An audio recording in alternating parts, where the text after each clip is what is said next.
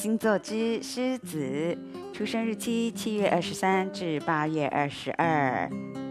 你们好，我们进入了11月咯。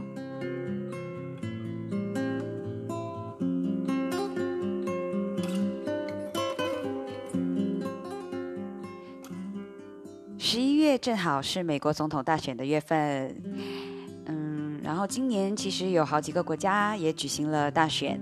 我们来看一下，有日本、韩国、印度、新加坡、法国、以色列、昆士兰州，还有缅甸等。我觉得今年应该是具有历史性的一年了。当然很多事情都会写进历史嘛，但是今年会是一个非常特别的一年了。为什么？因为有很多事，很多破纪录的事迹。那这新型冠状病毒的肆虐，在今年我们都还没过完，就已经夺走了全球126万人的性命了，也是最快的传染性的病毒。全球感染的人数目前为止有5090万人，每天都还在增加。那么大家当然都期待疫苗的好消息嘛，因为佳节要来临啦，像这个月有屠妖节，然后下个月就圣诞节、元旦、农历新年，我们大家当然都很盼望着一切的阴霾就像这乌云一样会有散去的一天。所以我会在分享狮子座11月运势之后呢，接着来分享一篇励志的小品。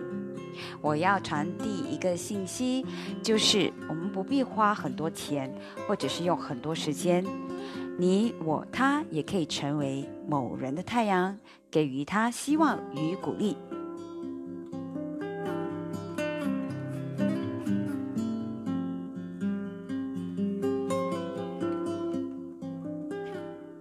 那狮子11月的运势来了11月4，水星顺行在你的3宫，水逆是遭遇水逆的遭遇让你非常有感，这样下次出国旅行或者是远行一定要汲取教训，做好准备，不要再重蹈覆辙了。或者是之前的同学、朋友、兄弟姐妹之间有误会，此时是解释、说明、处理的时候了。11月11，水星再度进入你的4宫，代表你对安全感的议题有新的看法。那像或许同学、朋友的建议被你纳入了思考，有更开阔的想法，不会陷入自我的感知中。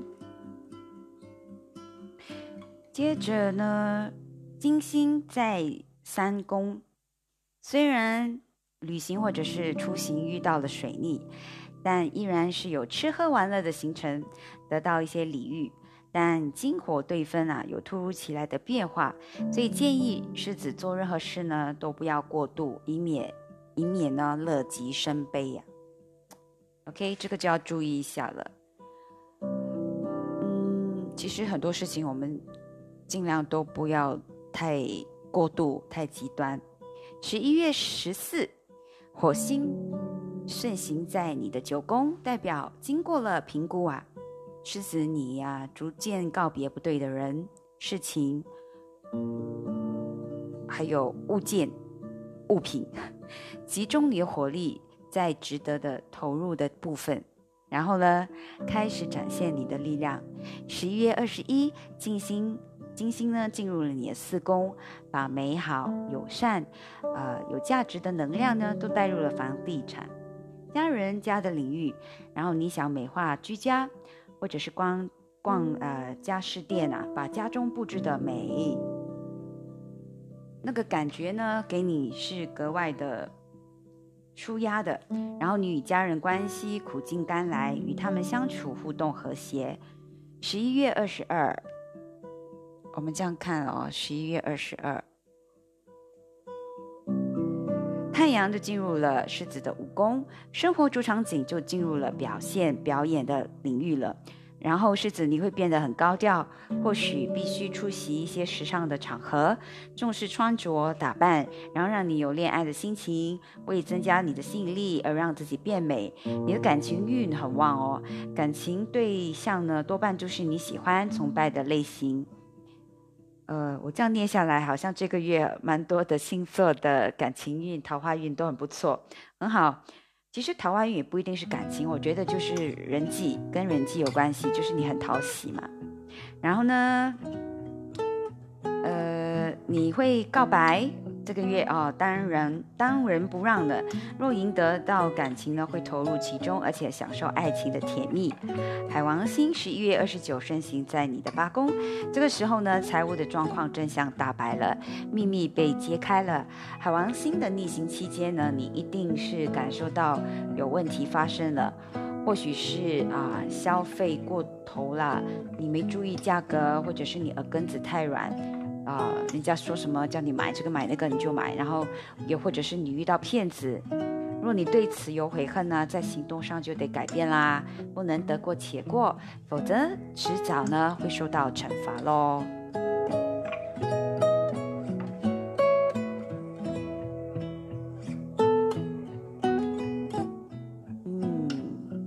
恭喜恭喜狮子！我这样听下来，11月份很期待，很期待，因为很多好事会发生嘛，对不对？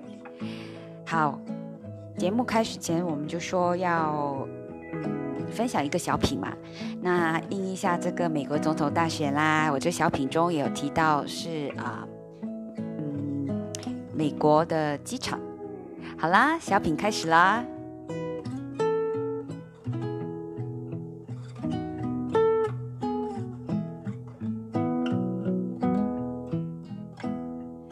美国的海关里有一批被没收的脚踏车，在公告后决定拍卖。拍卖会中，每次叫价的时候呢，总有一个10岁出头的男孩喊价，他总是以5块钱的价钱开始出价，然后呢，眼睁睁地看着脚踏车被别人用30、40元买去。拍卖会暂停休息的时候，拍卖员就问那小男孩为什么不出较高的价格来买呢？小男孩说他只有5块钱。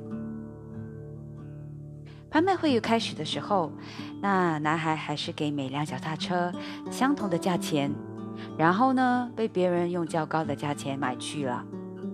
后来群集的观众开始就注意到那个总是首先出价的小男孩，然后他们也开始察觉到底会有什么样的结果。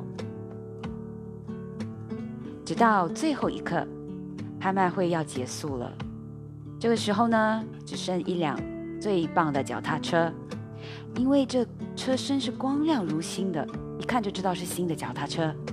不止呢，还有多种排档，然后有10段杆式变速器，然后应该是双向手刹车，还有速度显示器和一套夜间电动灯光的装置。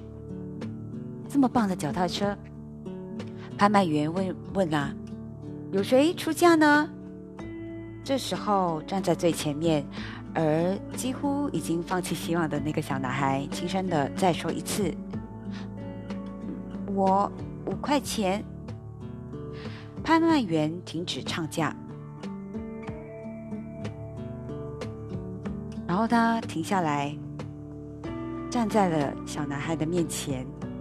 这时，所有在场的人全部都盯住了这位小男孩，没有人出声音哦，没有人举手，也没有人喊价，一直到拍卖员就喊3次后，唱价3次，然后拍卖员就大声说：“这辆脚踏车卖给了这位穿短裤、白球鞋的小伙子。”此话一出啊，全场鼓掌。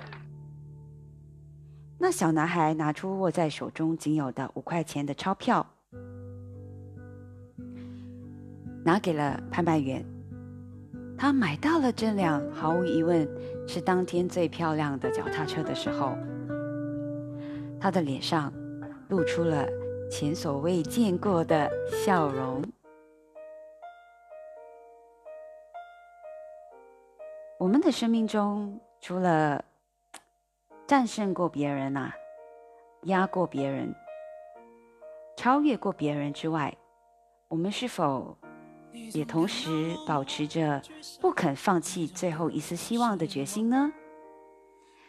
作者看到的是小男孩不放弃希望的这部分，那我看到的却是那些最后不愿意出价可爱的群众。为什么呢？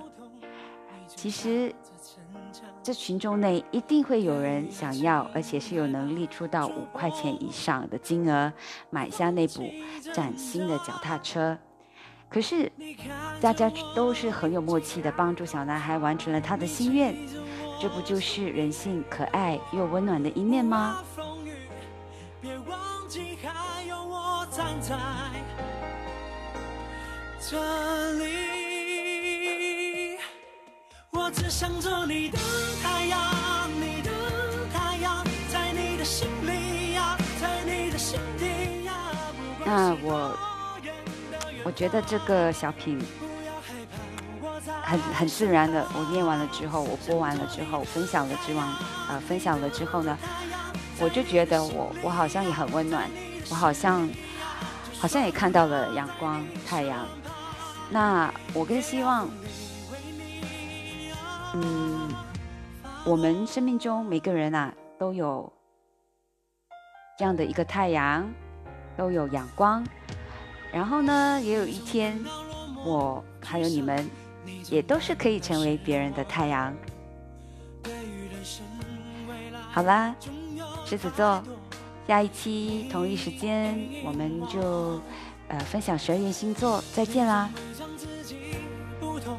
你总笑着逞强，对于爱情害怕触碰，放弃